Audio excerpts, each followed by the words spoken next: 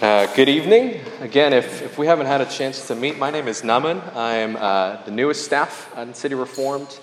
Glad to be here to be preaching and sharing with you God's Word tonight. We have been going through the book of Psalms, I think, which is a very awesome and amazing book to go through as this collection of songs that the Israelite people had. Much like songs today, will speak into almost every single human emotion, every single human experience, and encapsulate it into beautiful and wonderful poetry and all of these things. So we conclude our series here on Psalms and our time here in this building, remembering God's faithfulness and His sovereignty in Psalm 72, which I think is very poignant as we think about kingship, as we think about authority. So I will read this passage for us, and as is tradition in our church and denomination, after I read, I will lead us in the part of the leader at the bottom there on page 5, if you would respond with the part of the people. Psalm 72. God, give the king your justice, O God, and your righteousness to the royal son. May he judge your people with righteousness and your poor with justice. Let the mountains bear prosperity for the people and the hills in righteousness. May he defend the cause of the poor of the people. Give deliverance to the children of the needy and crush the oppressor. May they fear you while the sun endures as long as the moon throughout all generations. May he be like rain that falls on the mown grass, like showers that water the earth. In his days may the righteous flourish and peace abound till the moon be no more.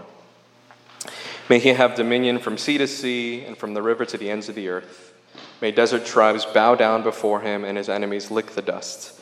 May the kings of Tarshish and of the coastlands render him tribute. May the kings of Sheba and Seba bring gifts. May all kings fall down before him, all nations serve him. For he delivers the needy when he calls, the poor and him who has no helper. He has pity on the weak and the needy and saves the lives of the needy. From oppression and violence he redeems their life, and precious is their blood in his sight. Long may he live. May gold of Sheba be given to him. May prayer be made for him continually, and blessings invoked for him all the day. May there be abundance of grain in the land, and on the tops of mountains may it wave. May its fruit be like Lebanon, and may people blossom in the cities like the grass of the field. May his name endure forever, his fame continue as long as the sun. May people be blessed in him. All nations call him blessed. Blessed be the Lord, the God of Israel, who alone does wondrous things. Blessed be his glorious name forever. May the whole earth be filled with his glory. Amen and amen. The prayers of David, the son of Jesse, are ended. This is the word of the Lord. Thanks be to God. Amen. We come to this psalm here in this psalm book, and throughout Israelite culture, there were all different types of psalms. Psalms of lament, psalms of praise and thanksgiving. And we come to a particular genre of psalm that is called a royal psalm. And so before I lose your attention right there, royal may seem like a foreign topic because today we don't know how to relate to kings anymore. I mean, it seems like the very foundations of this country were born off of fleeing from tyrannical rule and monarchies. So this idea of kingship and a good king is very foreign, very distant from us. So before I lose your attention there, I just want to make this note to say that kingship is actually a very prevalent topic for today, for a modern society, as we think about not only kings or people in leadership, but authority in general, as we think about power, how it's wielded, how it's used. And the reason why we might feel distant towards kingships, towards monarchies, towards this idea of authority is because a lot of modern culture and society will tell us that the exact opposite. Like, to do those things, to flee from those things, to not bow down to kingship, that you are your own king. That you have your own authority, you have your own power, you have your own freedom to do whatever you want with your resources, your time, your money, your efforts. And so oftentimes when we look at people in positions of power and authority, we grow suspicious because oftentimes that power is abused. But that's not to say to flee from kingship altogether, as society will tell us, but actually to redefine it, to look at authority and kingship in a different way. And so this is where we land in Psalm 72. royal psalms that would have been sung and recited throughout Israelite culture. Yes, they had a monarchy. Yes, they had kings in their times, but just as prevalent back then as it is today. How do we redefine authority and power? How do we view these different entities and systems of power?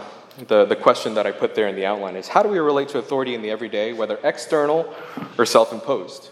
When we think about the law, when we think about police or governing authorities, when we think about our parents, for those of you who relate to your parents or our parents to your children, how does authority and power play out in that dynamic? In the workplace or in school, whether it's with your bosses or your supervisors or your professors, power is wrought all throughout our everyday life, whether we like it or not. And so this idea is not to flee from it altogether, but to embrace it and to redefine what true kingship and authority looks like. So we'll do that today by looking at this psalm in three different ways. We'll look at who the psalmist was talking about as the ideal king, what an ideal king looks like, what their actual king looked like, and lastly, what the true king should look like and who the true king is. The ideal king, the actual king, and the true king. So first we'll start with this picture of an ideal king. As I was reading the psalm, it's filled with these qualities, these characteristics, a checklist of so many different things that a good king and an ideal king should be. And so I'm going to highlight some of the big, broad ones and give some practical examples that we can relate to with these topics.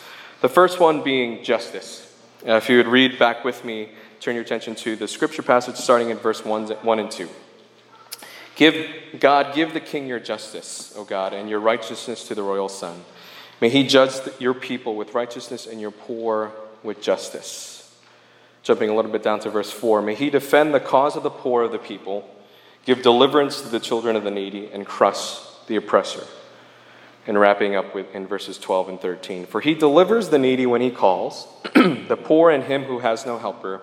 He has pity on the weak and the needy, and saves the lives of the needy. This point of justice being a characteristic of an ideal king is actually pretty in line with what we've been preaching. Dave actually preached the last 2 weeks on justice, on earthly justice, divine justice, and how justice should be played out here in our everyday. A justice free of bias and partiality. A justice that calls us to rescue those in need when we do have the power to do so. That this rescue theme is found throughout the Bible. Enacting justice when we have the power to. And essentially saying that passivity is actually a form of injustice. So at the very least, an ideal king would enact justice and define what is right and wrong. But what I also want to bring our attention to while looking at these verses is that justice is tied very closely in this psalm with also this idea of righteousness. And as we think about righteousness as it's defined in the Bible, righteousness is this right standing with God. That we can be in the same communal space that God is, that we are deemed holy just as God is. And so justice is an effort to bring us back to that righteousness. Justice is an effort to bring us back to the way that God intended things to be. I was sitting at home the other night, and there was a knock on my door, and my neighbor, my neighbor across the street, not Matt lives right next to me. My neighbor across the street knocks on our door. He said, "Hey, I noticed that you have this huge skid mark on the side of your car. Did you notice it before?" I didn't, so I rushed out to see it with him, and we were investigating, and there was, right alongside the rear fender was just kind of this huge white skid mark, and somebody obviously had hit and ran, and I was just kind of bubbling up inside. I was containing all of my anger because I was still in the presence of my neighbor.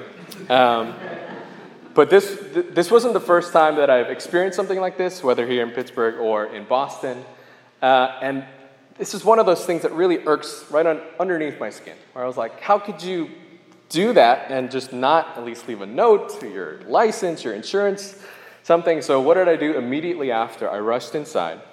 I hopped on my computer and I started Googling dash cam cameras, like cameras that will last overnight and be activated with night vision and motion detectors so I can catch whoever does this the next time, so I don't fall to this injustice again. It's a very silly example, but we can all relate to it in some way. We can all relate to justice, and particularly injustice, and more particularly if it's done to us in a very real and human way. So it's no wonder that justice is such an important quality of a king, of somebody who has responsibility, of somebody who's meant to rule over millions and millions of people.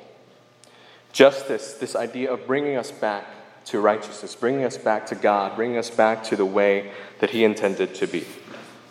It's very quick. Dave spent 2 full sermons on justice alone, but that's just a broad stroke on it. And the next topic that we'll move on to is flourishing. If we'll go back to the passage starting in verse 3. Let the mountains bear prosperity for the people, and the hills in righteousness. Verses 6 and 7. May he be like rain that falls on the mown grass, like showers that water the earth. In his days may the righteous flourish, and peace abound, till the moon be no more. And lastly, in verse 16, may there be abundance of grain in the land on the tops of the mountains. May it wave, may its fruit be like Lebanon, and may people blossom in the cities like grass of the field. Flourishing. An ideal king is meant to exude and promote flourishing of the nation that he is a part of. So when we read things like rain falls on the mown grass, we get a picture of what that's supposed to look like. And actually, when the psalmist says that he wants prosperity to be on the mountaintops, that's actually a very absurd thing to ask for. If you're speaking to an average Israelite at the time who would have been a farmer or in some sort of agricultural background, they would know that the last place you want to plant seeds is on the top of a mountain. The soil is terrible. The climate is not conducive for growth. So what the psalmist is talking about in flourishing is not just for things to grow and be healthy, but things to thrive, things to grow in a supernatural way, of flourishing to happen in a way that only a king, an ideal king, can provide. I mentioned last week that I had my first full and true Western Pennsylvanian experience at the Hayride. And that same weekend, Daniel Snoke brought me on another Western PA experience by bringing me to Sheetz. So it was really late at night. We were coming home from a CCO event, and we were with a bunch of college students. And of course, they wanted to grab some really greasy food, so he brought me to Sheetz. I don't have Sheetz where I'm from. The equivalent to that is 7-Eleven. I don't know if you guys have heard of 7-Eleven. And I was actually reading an article on 7-Eleven. And actually, 7-Elevens in Japan are very different from what we might see here in America. 7-Elevens in Japan are a place where you can pay utility bills, where you can buy concert tickets and make photocopies along with buying hot dogs and drinks and chips and stuff. In light of the 2011 tsunamis, they've become emergency support centers and have trained their employees to learn how to aid survivors during a tsunami. And then in 2016, the entire country of Japan realized that their ratio of their population that was over the age of 65 was 1 in 4. But by 2035, it was going to become 1 to 3. So there was going to be more elderly people in their country. So what did they do? They stocked their 7-Elevens with higher quality, healthier food, more household items like light bulbs and fixtures, offered home delivery services, created more seating rooms so that the elderly can come and socialize and practice their karaoke skills. From a 7-Eleven. And why do I bring up this example of this is just a very small picture of what it could look like if a very small entity or a very small store could serve the greater needs of the community around them. Was really focusing on the needs of the common good, of true flourishing, from a 7-Eleven, lo and behold. Flourishing, a quality of living that promotes not just self-interests or this drive for ambition and self-success, but how we begin to consider the mutual good of everybody else around us, of those who are on the margins, especially the elderly, the poor, the marginalized, children. A way of life where mutual welfare is a foundation, a way of life in which God originally intended to be. Kind of like justice, bringing us back to the way God intended things to be. And lastly, I want to bring up one more quality, is the far-reaching breadth and scope of an ideal king. If you'll read with me starting in verse 8. May he have dominion from sea to sea and from river to the ends of the earth. May desert tribes bow down before him and his enemies lick the dust. May the kings of Tarshish and of the coastlands render him tribute. May the kings of Sheba and Seba bring gifts. May all kings fall down before him. All nations serve him. And lastly, in verse 17, may his name endure forever. His fame continue as long as the sun. May people be blessed in him. All nations called him blessed. Far-reaching breadth, a scope that is beyond the eye can see. So when this passage says from sea to sea, from the river to the ends of the earth, it's much like, as Americans would sing, from sea to shining sea in America the Beautiful, of this, the furthest scope that you can possibly imagine this king having, that kings and tribes and people from all different nations would come and pay him tribute, to want to visit him, to want to see him in person. A king that would have influence, not just over his own people, but over his neighboring countries, over the nations from around the world. This kingdom would be attractive, magnetic, charismatic in that sense. And we get a little bit of an idea like this today. Has anybody kind of come in close encounter with a celebrity, or have seen a celebrity like really up close? There was one time I was on a plane to the Bahamas with my family on vacation, and there was all this commotion in first class as people were coming in and boarding the plane. And like, obviously something was going on, and we were like asking people as they were coming by, like, hey, what's going on? And they're like, there's a celebrity in first class. And after a couple more people passed by us, we're like, well, who's up there? And they're like, Sean Connery is up there. This was back probably in 2005 or 6. So Sean Connery was there, and my parents were like diehard fans of James Bond. They had all the VHS tapes of his movies. And there was all this commotion. People were like crowding. They were like going to the bathroom. Even they were sitting in the back, they were going to the bathroom all the way in the front just to catch a glimpse. And I was, I think I was a freshman or sophomore in high school at the time, and I couldn't help myself. I moved up front. I was pretending like I was going to ask for something from the steward attendants. And on my way back, I saw him sitting there by the window. Just kind of slouched there. He was really old at that time by now. But like I could just picture this 007 aura and just kind of light that was beaming off of him. He didn't say anything. He didn't look at me, but it was tangible. It was palpable as I was walking by him.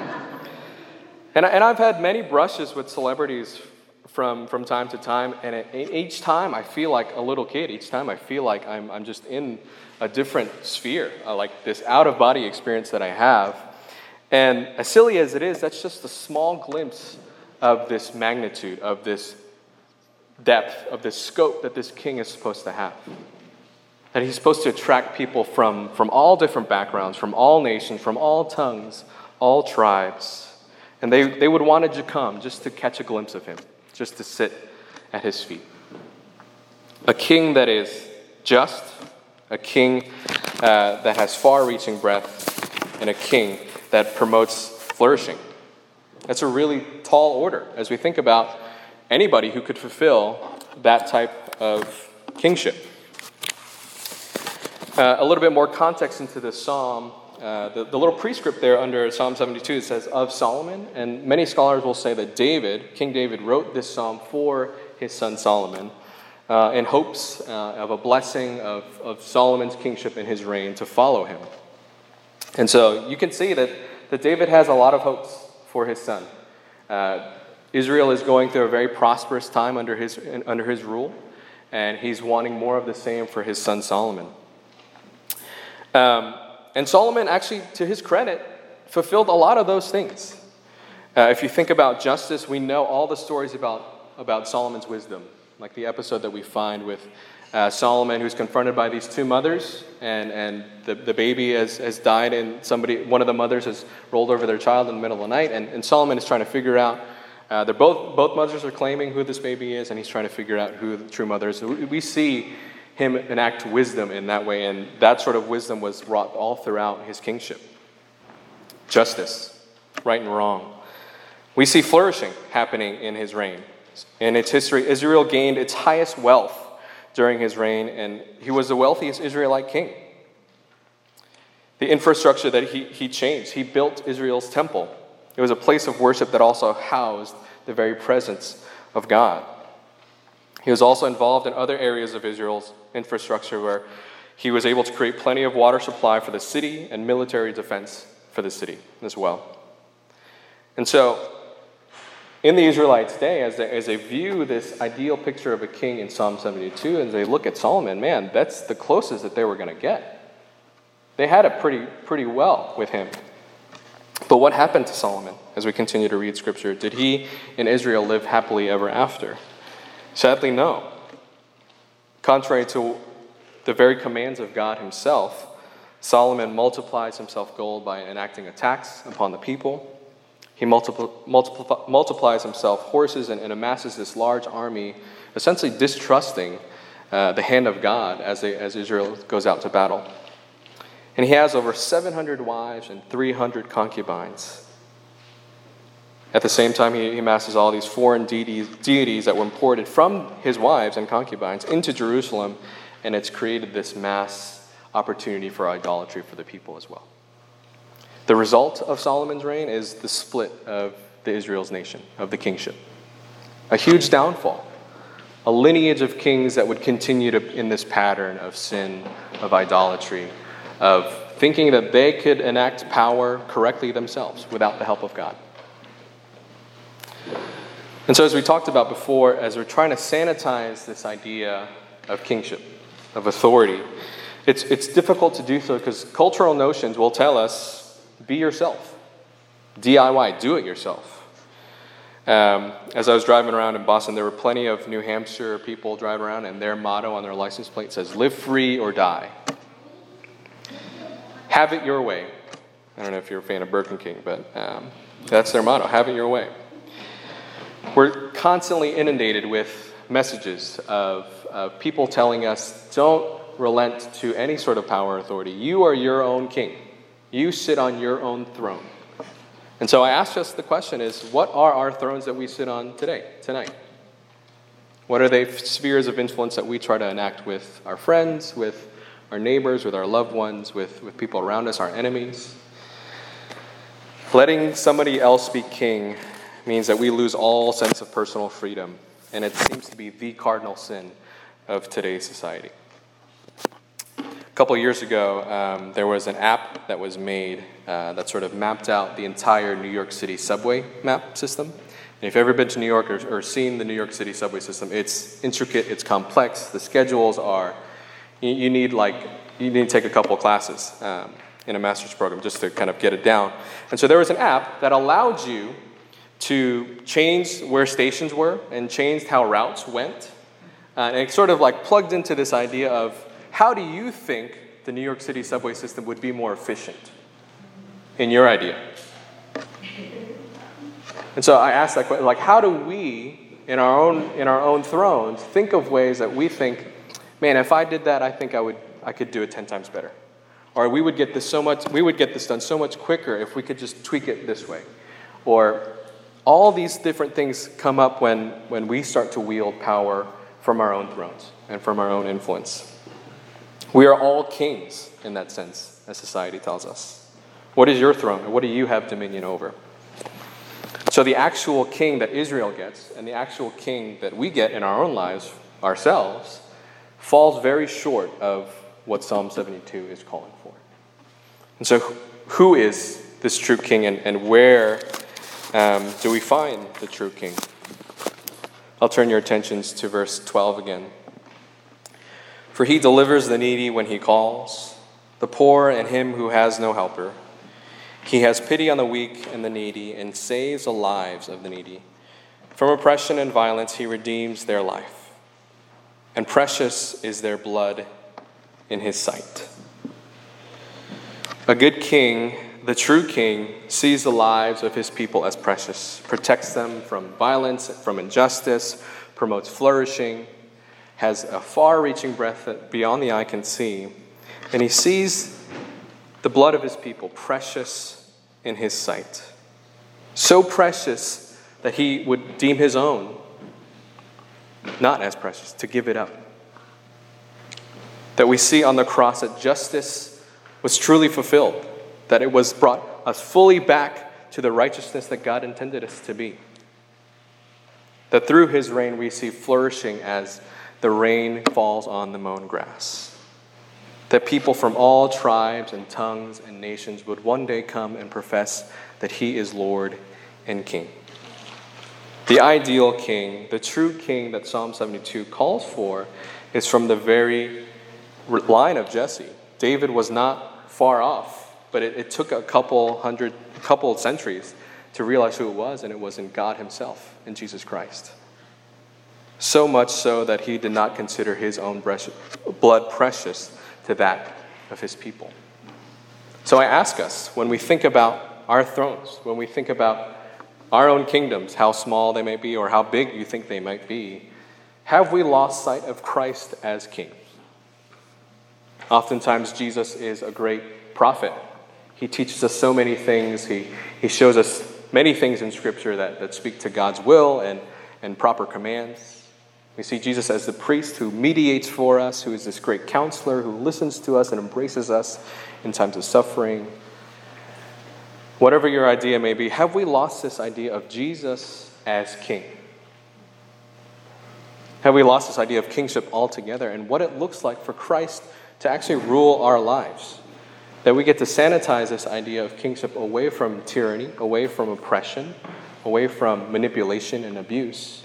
But Christ restores kingship in its full original intent to bring us back to God, so that we could be ruled freely, so that we may feel more freedom, in fact, by being ruled by Christ himself.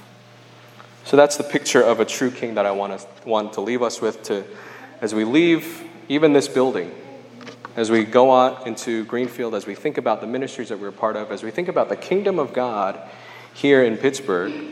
What are ways in which we can think about Christ as the king of that kingdom? And how do we relent to his true and authentic authority? Let me pray for us.